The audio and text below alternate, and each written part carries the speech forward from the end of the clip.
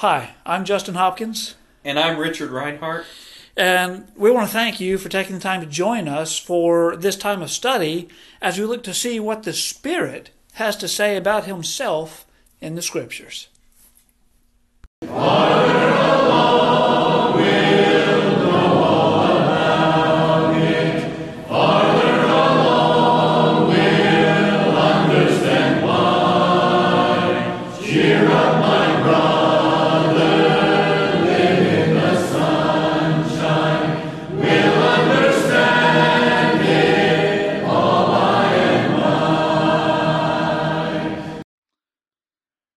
Welcome back to The Spirit According to the Word, as we are this week wrapping up our study of what the Spirit says about Himself in the Old Testament. And we've been looking these last couple weeks at the Holy Spirit giving people abilities to serve God, abilities to serve others, abilities to lead. And so this week we're going to consider something really kind of interesting. The Holy Spirit gave abilities to men who were not always righteous. And we touched on that a little bit last week, talking about Saul, didn't we? And so a lot of our text this week is going to come from the book of Judges. So if you've got your Bible with you, go ahead and open that up to the book of Judges. We're going to pick up in chapter 6. And it's not really a big shocker that we're spending a lot of time here when we talk about men who are not always righteous, right? Because the book of Judges, that was that time when every man did that which was right in his own eyes, and there was no king in Israel, right? The book opens and closes with that sentiment. Of course, by the way, who was Israel's king supposed to be? Well, God wasn't Yeah, but there was no king in Israel. How'd that happen? it? They weren't looking to the right place for their leadership. Yeah. And so it was during that time, and of course we have this cycle of sin, servitude, supplication, and salvation. It alliterates nicely, so it preaches. But the people just doing what was right in their own sight, falling into sin and wickedness, and it would finally get bad enough that God sent them into servitude, delivered them up to one of the Canaanite nations that He had left there. And when things finally got bad enough, they made their supplication unto God and prayed for deliverance and straightened up their behavior a little bit, and that God would send salvation in the form of a judge. You know, an interesting thought. One of the Canaanite nations that He had left there, didn't He instruct the children of Israel to destroy? That's an excellent point. Yeah, I mean that was the Amalekites, right? I mean they were told to destroy them, but they didn't. And really, I mean that was all of those nations really. And so that comes back and crops back up as being a thorn in their side later. Yeah, yeah. I mean the consequences of their failure to obey God. Wonder if sometimes our failure to obey God brings about consequences in our life in the same way. Interesting thought. And I'm also glad that we're better than the people of Israel. And that even though they did what was right in their own eyes, and that they only turned to God when things got really bad and then asked for help, we don't do that at all today. Never. Perhaps some lessons for us there in this darkest of times in Israel's history. But as we turn to Judges chapter 6, here we have Gideon. And the Midianites have been afflicting Israel for 7 years. And Gideon's really an interesting guy. Because when God calls Gideon to be a judge, he is threshing wheat by a wine press. Why would you thresh wheat at a wine press and not a threshing floor, Richard? Good question. I don't know much about that. Well, he was hiding. He didn't want the Midianites to find his wheat. He was a chicken. And so then, God comes to him and says, "The Lord is with you, you mighty man of valor." And Gideon's like, "Who? Me? Not me. I'm just over here hiding with my meat. Wheat, not meat. Well, maybe meat. Meat would be nice, but he had wheat. And so you see God calling Gideon Verse 33 says, Then all the Midianites and the Amalekites and the children of the east were gathered together and went over and pitched in the valley of Jezreel. But the Spirit of the Lord came upon Gideon, and he blew a trumpet, and Abiathar was gathered after him, and he sent messengers throughout all Manasseh, who also was gathered after him. And he sent messengers unto Asher, and unto Zebulun, and unto Naphtali, and they came up to meet him. And Gideon said unto God, If you will save Israel by my hand, as you have said. And then he goes on and he tests God with the fleece a couple of different times. You know, it's interesting, right? So God says, you mighty man of valor, you're going to save Israel. And Gideon's like, I don't know about that. I mean, I'm over here hiding, and I'd like to stay that way. God's like, nope, you're the guy. And so Gideon says, okay. And verse 34, the Spirit of the Lord came upon him. That's capital S, capital L-O-R-D in the King James, Spirit of the Lord. Same in the New King James.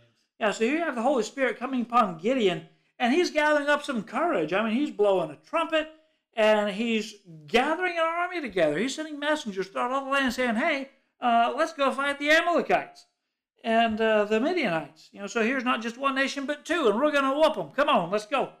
And at the same time, though, he's like, I'm just going to double check and triple check. God, do you really want me to do this before we go down this path too far?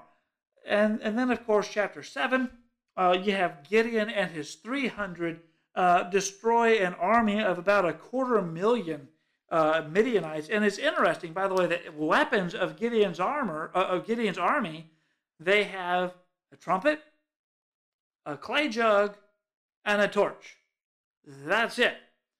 And, you know, God destroys the army, and hundreds of thousands of them fall in the initial confusion that's created when Gideon and his army breaks their pitchers and blows their trumpets and shouts. And then as the chapter goes on, Gideon and his army, they're chasing the Midianites with these swords. Where did they get those swords? Yeah, I mean, there was, you know, a whole bunch of dead Midianites laying around who weren't using them anymore. They went to battle without swords, and God provided swords for them. And then, of course, you come to chapter 8, and Gideon makes effectively an idol and sets himself up and tries to create a dynasty for himself. I mean, he went from being a chicken who was hiding his wheat to leading 300 men with no weapons against a well-trained professional army of 250,000 soldiers. See, Gideon needed to remember what happened in Judges 6 and verse 34 and how he was able to do that. Yeah, absolutely. And it seems as if he forgot by the time we get to chapter 8. Yeah, and so here you see, right, the Holy Spirit using Gideon and giving him the leadership and the confidence and the ability to do this thing. Even though he wasn't the obvious choice at the beginning, and his end really wasn't that wonderful.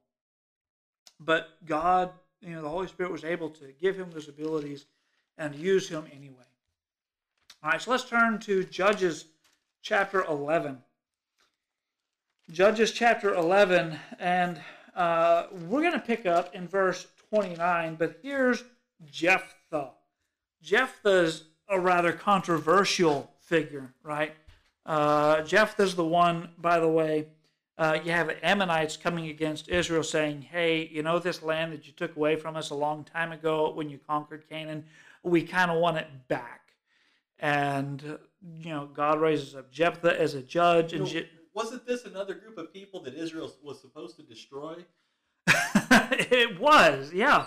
You know, and, you know, so Jephthah kind of basically says, no. We're not giving it back. You've had plenty of time. It's ours now. And by the way, you know, we were going to leave you alone, but you attacked us, so all's fair in love and war. Sorry, not sorry.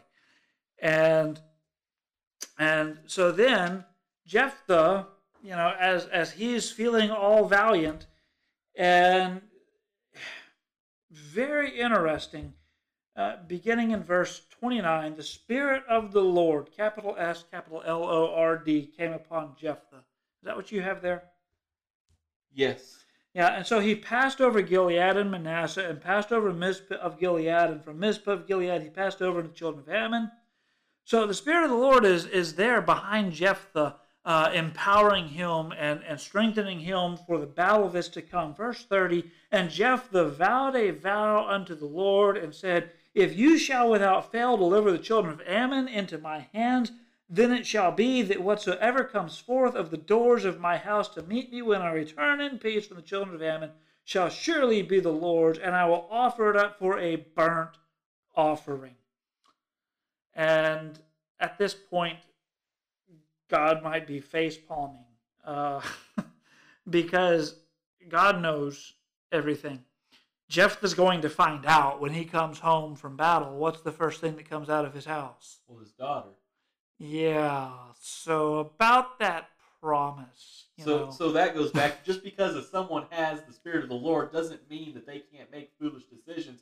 We've seen that already, and we see that again here with Jephthah, with his vow in verse 31. Yeah, and so here you have verse 29. The Spirit of the Lord comes upon Jephthah, and he makes this vow. Okay, God, if we do this, if we come out successful, this is what I'm going to do.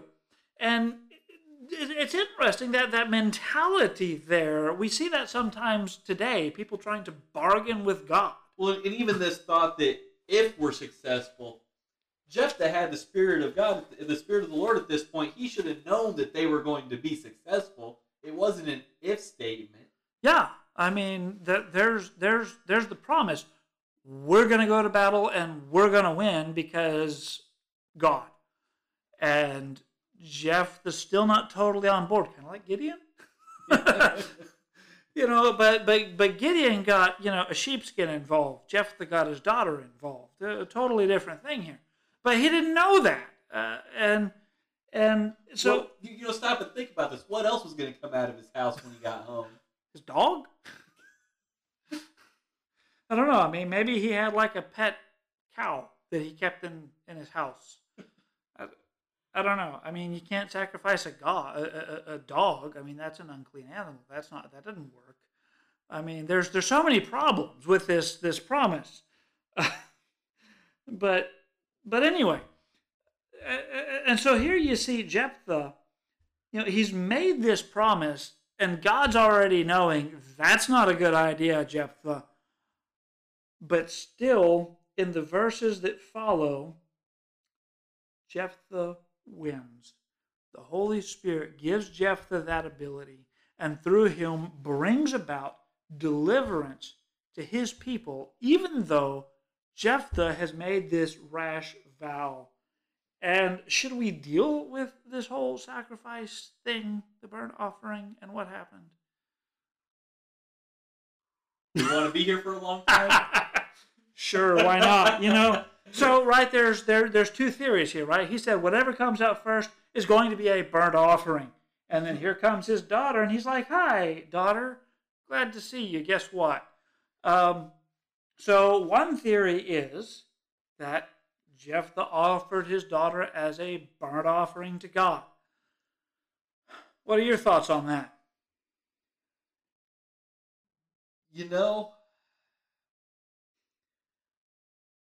Let's just stick with what the theories are. Yeah, so I mean, some individuals want to separate the, shall surely be the Lord's, and then instead of and, say, or I will offer it up as a burnt offering. Then depending on what came out would be one or the other, depending on, being his daughter, there are some that would like to hang on to shall surely be the Lord's, and then she would just have a life of service to God. And they turn that and into an or. I don't know enough Hebrew to know if that could be done or not. I don't know that I've heard that theory. that's a plausible theory without looking at Hebrew conjunctions, which I'm not going to pretend to know enough to venture there either. But plausible, right? I mean, but offering her as a burnt offering, no doubt that creates a few issues. I mean, that's murder. That's human sacrifice. God has never condoned that. Why would he condone that here? And how can you do something that would be pleasing to God that would cause you to disobey one of his other commands? Yeah, that's exactly right. So I want to consider Leviticus chapter 5 and verse 4. Leviticus chapter 5 and verse 4 and really following. Of course, here, these opening chapters of the book of Leviticus is all about sacrifices. You've got, the burnt sacrifice. You have the meat offering in chapter 2. You have the peace offering in chapter 3. In chapter 4, you have the sin offering. And chapter 5, verse 4 says, "Or if a soul swear, pronouncing with his lips to do evil or to do good, whatsoever it be that a man shall pronounce with an oath, if it be hid from him, when he knoweth of it, then he shall be guilty in one of these." Now think about this. In what instance would you make a vow to do something that you don't know what that's going to be? And make a vow to do something that's evil? Well, hello, Jephthah. I mean, right? This is a rash vow, basically. The first thing that comes out of my door, whatever that is, that'll be a burnt offering. Well, that is a vow to do evil, and a vow probably he didn't think his daughter was going to be the first thing to come out the door, but she was. That's exactly the situation here. Verse 5, "It shall be when he shall be guilty of one of these things, that he shall confess that he has sinned in that thing, and he shall bring his trespass offering unto the Lord for his sin which he has sinned, a female from the flock, a lamb, or a kid of the goats for a sin offering, and the priest shall make an atonement for him concerning his sin." So basically, if you make a rash vow, and then you realize, oh, that's what I promised? I can't do that. That's a sin. Here's the offering by which you deal with that. But did Jephthah fall back on that? Because you see how this chapter in Judges 11 follows. Right, and so here's a theory that I'm going to set out there, and this is how I believe this went down. You have the sacrifice of the rash vow, and so verse 35, Jephthah's like, "Oh no, my daughter, you came out. I've opened my mouth unto the Lord, and I cannot go back." And she said, "If you've opened your mouth, do according to what proceeded out of your mouth." And so here she asks this one thing, verse 37, "Leave me alone 2 months, that I may go up and down upon the mountains and bewail my virginity, I and my fellows." And now, call me crazy here, but here she's a young woman. She's got her whole life ahead of her. And Jephthah's like, "So by the way, I made this promise. Here's the thing." And she's like, "Well, I want to bewail my virginity. I'm going to bewail the fact that I've never been physically with a man." That's going to be the thing? I mean, what about like all the years that you're not going to live? The things you're not going to do? What about that? Why is she picking that to bewail if she's fixing to be killed? What if, perhaps, Jephthah then offers the sacrifice of the rash vow and dedicates his daughter as a Nazirite, to be dedicated to the Lord, therefore not married, perpetually a virgin, and she's bewailing the loss of that opportunity. And so verse 39, "It came to pass at the end of 2 months, she returned unto her father, who did with her according to his vow which he had vowed, and she knew no man. And it was a custom in Israel, the daughters of Israel went yearly to lament the daughter of Jephthah the Gileadite 4 days in a year." So again, the book, it doesn't say that Jephthah did according to what he said and she died. It says that he did according to what he said and she was never with a man. If murder is the end of this, that's kind of a funny way to phrase that in my thinking. And so I think this is exactly the situation that God foresaw. Something like this, when he said, okay, we need a sacrifice for a rash vow. Here's what you do when you say something stupid. here's the sacrifice for the rash vow. Do that. And so he perhaps made that sacrifice and then dedicated his daughter as a Nazirite in the service to God. And because of that, she could never get married because she was dedicated only to God, not to a husband. And so that's why she bewailed her virginity. And so every year the daughters of Israel would honor that sacrifice that she made and their salvation from the Ammonites. What do you think about that? Which topic is more controversial, Jephthah's daughter or the Holy Spirit? That's a toss-up. I'll get back to you on that one. But yeah, so here you have the Holy Spirit using this guy to do God's work. He can use anybody. So turn the page, chapter 13, beginning in verse 24. And this is a nice short context. Goes all the way really to the end of chapter 14. So you have, of course, in chapter 13, Samson's parents who were told, guess what? You're going to have a baby, and this baby is going to be mine, and he's going to do awesome things. And so verse 24, the woman bare a son and called his name Samson, and the child grew, and the Lord blessed him. And the Spirit of the Lord began to move him at times in the camp of Dan between Zorah and Eshtaol. So here again, verse 25, capital S, capital L-O-R-D, the Spirit of the Lord began to move him.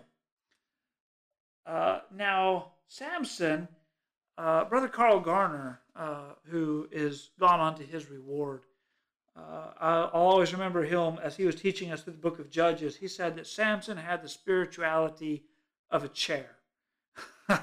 I mean, he really wasn't a great guy. I mean, from the time of his birth, he lived under this Nazirite vow. He wasn't allowed to cut his hair. He wasn't allowed to come near a dead body. And he wasn't allowed to drink wine. He did all of those things, right? I mean, he harvested honey from a dead lion's carcass. Of course, he lied to Delilah and came up with all this nonsense. Also, by the way, he was going after a Philistine woman, and his parents were like, why are you doing this?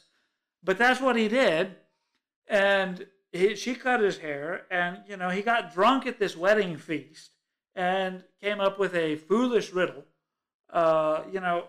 basically did nothing that he had promised to do.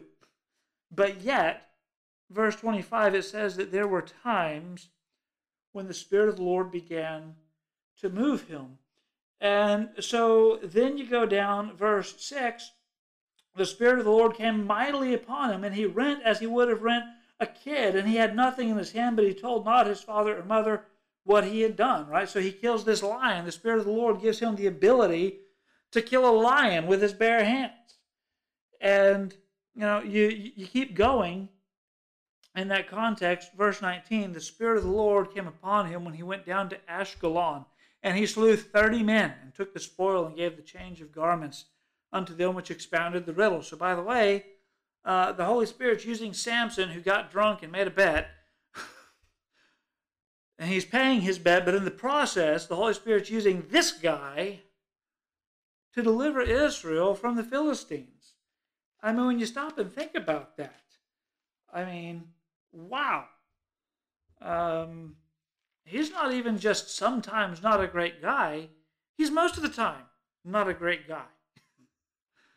But still, the Holy Spirit's giving him abilities, and through him, bringing salvation to God's people. The only thing I can think about is what would have happened if Samson had been righteous, what God would have done with him. So you move down to chapter 15, verses 14 and 15.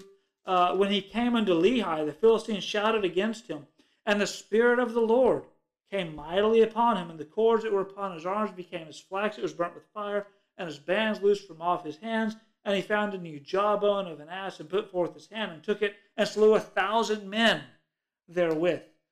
Again, incredible things that, the deliverance, the salvation that God brought about through Samson. And it is worthy to note that at the end of chapter 16, as Samson has hit his ultimate low, his eyes has been put out, his hair has been cut, and he has been taken prisoner and made sport of and humiliated in the temple of the Philistines' pagan gods. And there he is in the midst of it. Finally, he gets it. And his last prayer is, let me die with the Philistines. And he destroys basically everybody who's anybody in the Philistine nation, and effectively frees Israel from their oppression, also killing himself in the process. But there you have the Holy Spirit giving him abilities to do God's work in spite of his own flaws. I don't know about you, brother, but one of the things that I see there is a little bit of hope for us. That, we don't always have it all together. We're not always perfect. But still, God can use us if we just will let him. That's really a comforting thought. Yeah. Okay. One more thought on this idea of the Holy Spirit giving ability to men who aren't always righteous. 1 Samuel chapter 11, beginning in verse 5.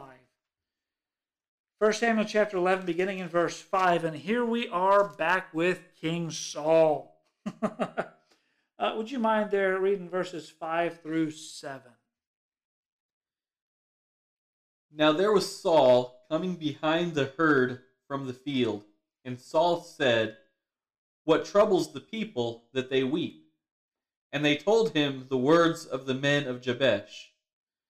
Then the Spirit of God came upon Saul when he heard the news, and his anger was greatly aroused. So he took a yoke of oxen and cut them in pieces and sent them throughout all the territory of Israel by the hands of messengers, saying, whoever does not go out with Saul and Samuel to battle, so it shall be done to his oxen. And the fear of the Lord fell on the people, and they came out with one consent. Yeah, so here's what's interesting, right? Saul has been newly minted as king of Israel, this great ceremony and all of this, and he's anointed. And his first act as king is to go home and plow. And that's where he is when he learns that the Ammonites have made an incursion into his borders and have besieged this city. And of course, the people said, tell you what, we'll go ahead and surrender and you can do whatever you want. But first, can we ask for help? And for whatever strange reason, the Ammonites were cool with that. So that's what they did. They asked for help, and so the messengers came straight to the new king. That's kind of his job, right? And verse 6, the capital S, Spirit of God came upon Saul. Is it capitalized there in yours? It is. Yeah, so here again, the Holy Spirit comes upon Saul and inspires him, and it's interesting, what he does. He takes his oxen that he's plowing with and cuts them into pieces and gives a piece to each messenger and sends them out into all the Israelites and says, okay, you're going to come and you're going to help us fight this battle, or your cows are going to be cut up like this. And the fear of who came upon the people?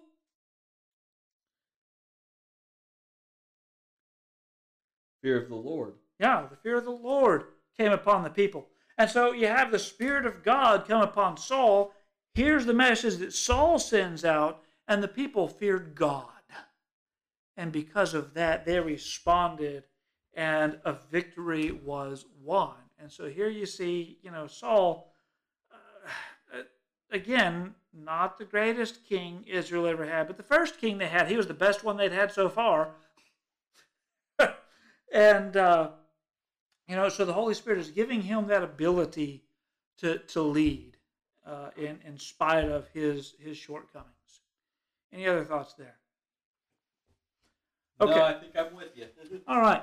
So moving on, and this is the last thing that we're going to see in the Old Testament before we move on to the New Testament. And we're going to look at two passages. Here we see, and I think this is particularly interesting, we see the Holy Spirit blamed for things that he didn't do. And that's huge. When you think about the Holy Spirit being blamed for something that he didn't do. Turn with me, if you would, to 1 Kings chapter 22. 1 Kings chapter 22. And, so many times, people talk about, well, the Holy Spirit did this, the Holy Spirit did that, the Spirit laid this on my heart, or, the Spirit has moved us to do this. And, and so many different things, different religious groups, different ideas. Some of this stuff is just selfishly motivated, and the Holy Spirit is given the credit or the blame for all of it. You have, the Pentecostals say, you can know that our faith is real because we have the Holy Spirit. And the Mormons will say, you can know that our faith is real because the Holy Spirit will help you to feel it in your heart. Well, who's right? They can't both be right, because the Pentecostals say that the Mormons are a cult, and the Mormons will say that Pentecostals are nuts. But they both say that the Holy Spirit helps them to know that they're right. And I think that's one of the things that really is the heart of the issue with this study. And so here, I find it particularly interesting then when we turn to the Old Testament and see people mistakenly saying things about the Holy Spirit. 1 Kings chapter 22, and I'm going to pick up in verse 23. And so here the context, you've got Jehoshaphat, a good king of Judah, who's best friends with King Ahab, a really bad guy married to Jezebel. And they're deciding whether or not they're going to go to war. And so all of these, and Jehoshaphat's, let's ask some prophets. And Ahab, sure, we'll ask all of my prophets. And all of Ahab's prophets come in, and they say, oh, Ahab, go out to battle. It's going to be great. You're going to do amazing things. Ahab, you're awesome. Go, Ahab. And Jehoshaphat, still, he kind of has a bad feeling. He's like, I don't know. Are there any other prophets? And Ahab's like, yeah, there's this one prophet. He's named Micaiah, but I hate him because he never says anything good. Jehoshaphat, well, go ahead and bring him. And so Micaiah comes out, and he says, yep, Ahab, go ahead. Go out to battle. You'll win. Bye. And Ahab's like, come on now. I told you to tell me the truth. And so here's what Micaiah says. Verse 22, the Lord said unto him, unto this spirit, how are you going to trick Ahab, right, to go out to battle, context, verses 18 through 21. And he said, I will go forth, and I will be a lying spirit in the mouth of all his prophets. And he said, you shall persuade him and prevail also. Go forth and do so. Now therefore, behold, the Lord has put a lying spirit in the mouth of all these your prophets, and the Lord has spoken evil concerning you. Now, we'll unpack all that here in a minute, but notice verse 24. But Zedekiah, the son of Canaaniah, went near and smote Micaiah on the cheek and said, which way went the Spirit of the Lord from me to speak to you? Of course, Zedekiah, he was the one, he had made these horns of brass, and he had been like, yeah, Ahab, you're gonna push them just like I'm pushing with these horns of brass. You're gonna get them. And so now Zedekiah, this false prophet, comes up and he smacks Micaiah, the true prophet, and says, the Spirit of the Lord, he was with me. did the Spirit of the Lord leave me and go to you, Micaiah? And by the way, the King James here, this is capital S, capital Lord, the Spirit of the Lord.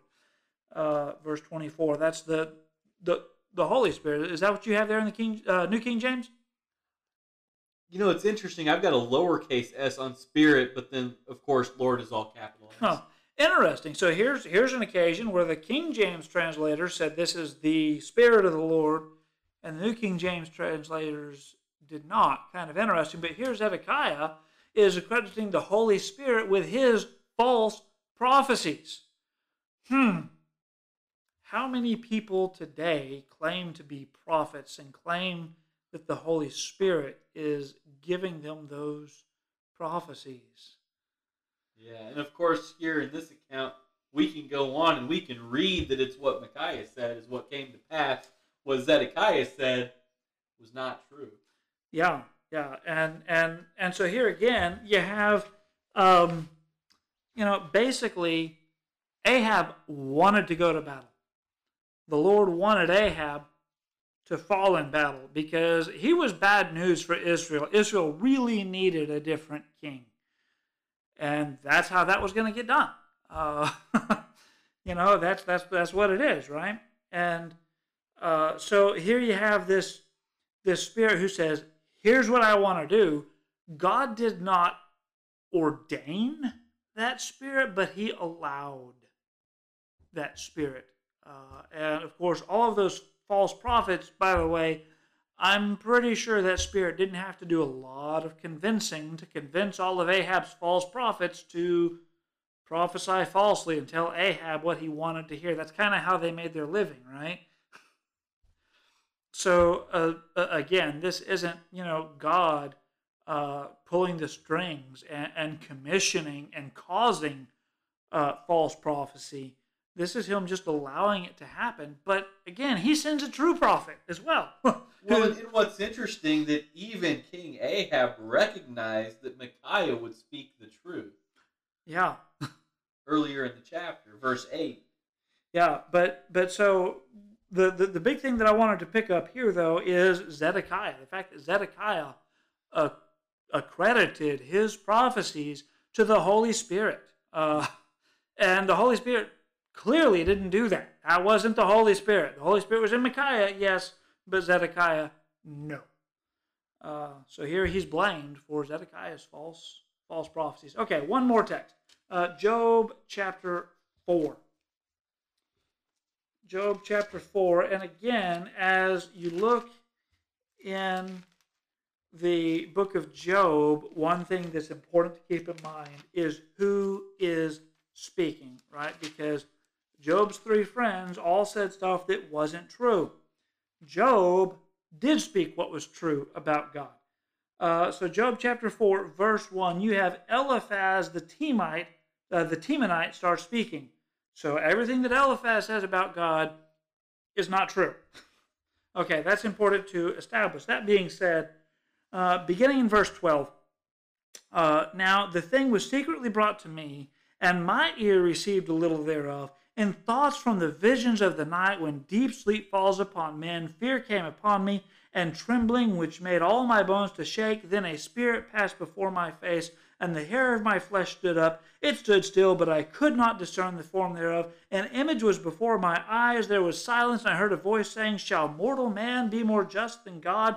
Shall a man be more pure than his Maker? Behold, he put no trust in his servants, and his angels he charged with folly. How much less in them that dwell in houses of clay, whose foundation is in the dust, which are crushed before the moth. They are destroyed from the morning to the evening. They perish forever without any regarding it.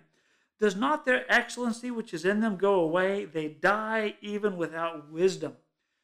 So here's something interesting. Eliphaz, in telling Job how wrong he is, and he's not wrong, Eliphaz says, well, I had this dream, this vision in the night, and it was from the Spirit. Verse 15, the word Spirit here is lowercase in the King James. What about the New King James? Lowercase. Lowercase as well, but here, Eliphaz, if you look at what the Spirit is saying, this Spirit is speaking for God. Basically, Eliphaz is saying, the Holy Spirit gave me a dream, and this dream said, you're wrong, Job. And of course, Eliphaz was wrong. So here you have Eliphaz telling the Holy Spirit gave him a dream, and it was just flat out wrong. So, Well, and what's interesting here is that not everything that Eliphaz said here was necessarily incorrect, that his application and his conclusion might have been off base. But like in verse 17, can a mortal be more righteous than God?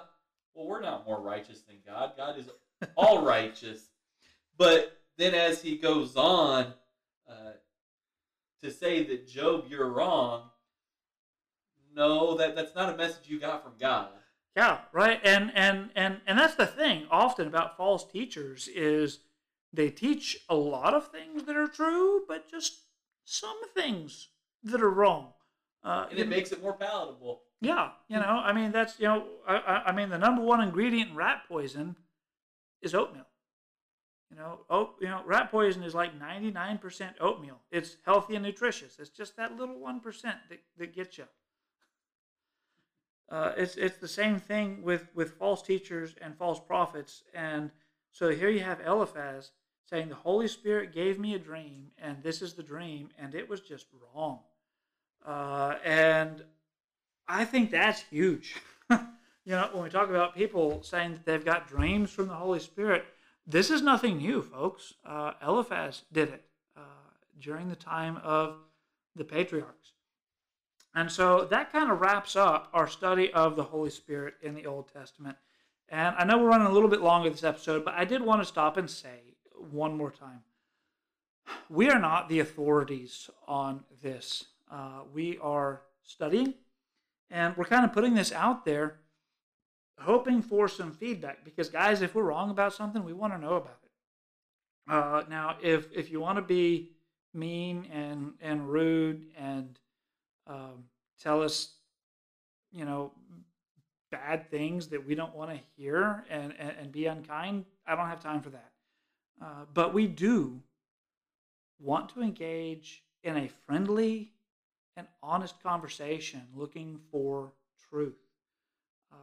And we would welcome correction and instruction and things that we could consider on these topics in a friendly and Christ-like manner. And again, I mean, that's really what we are trying to do here, is to keep the tone in that way.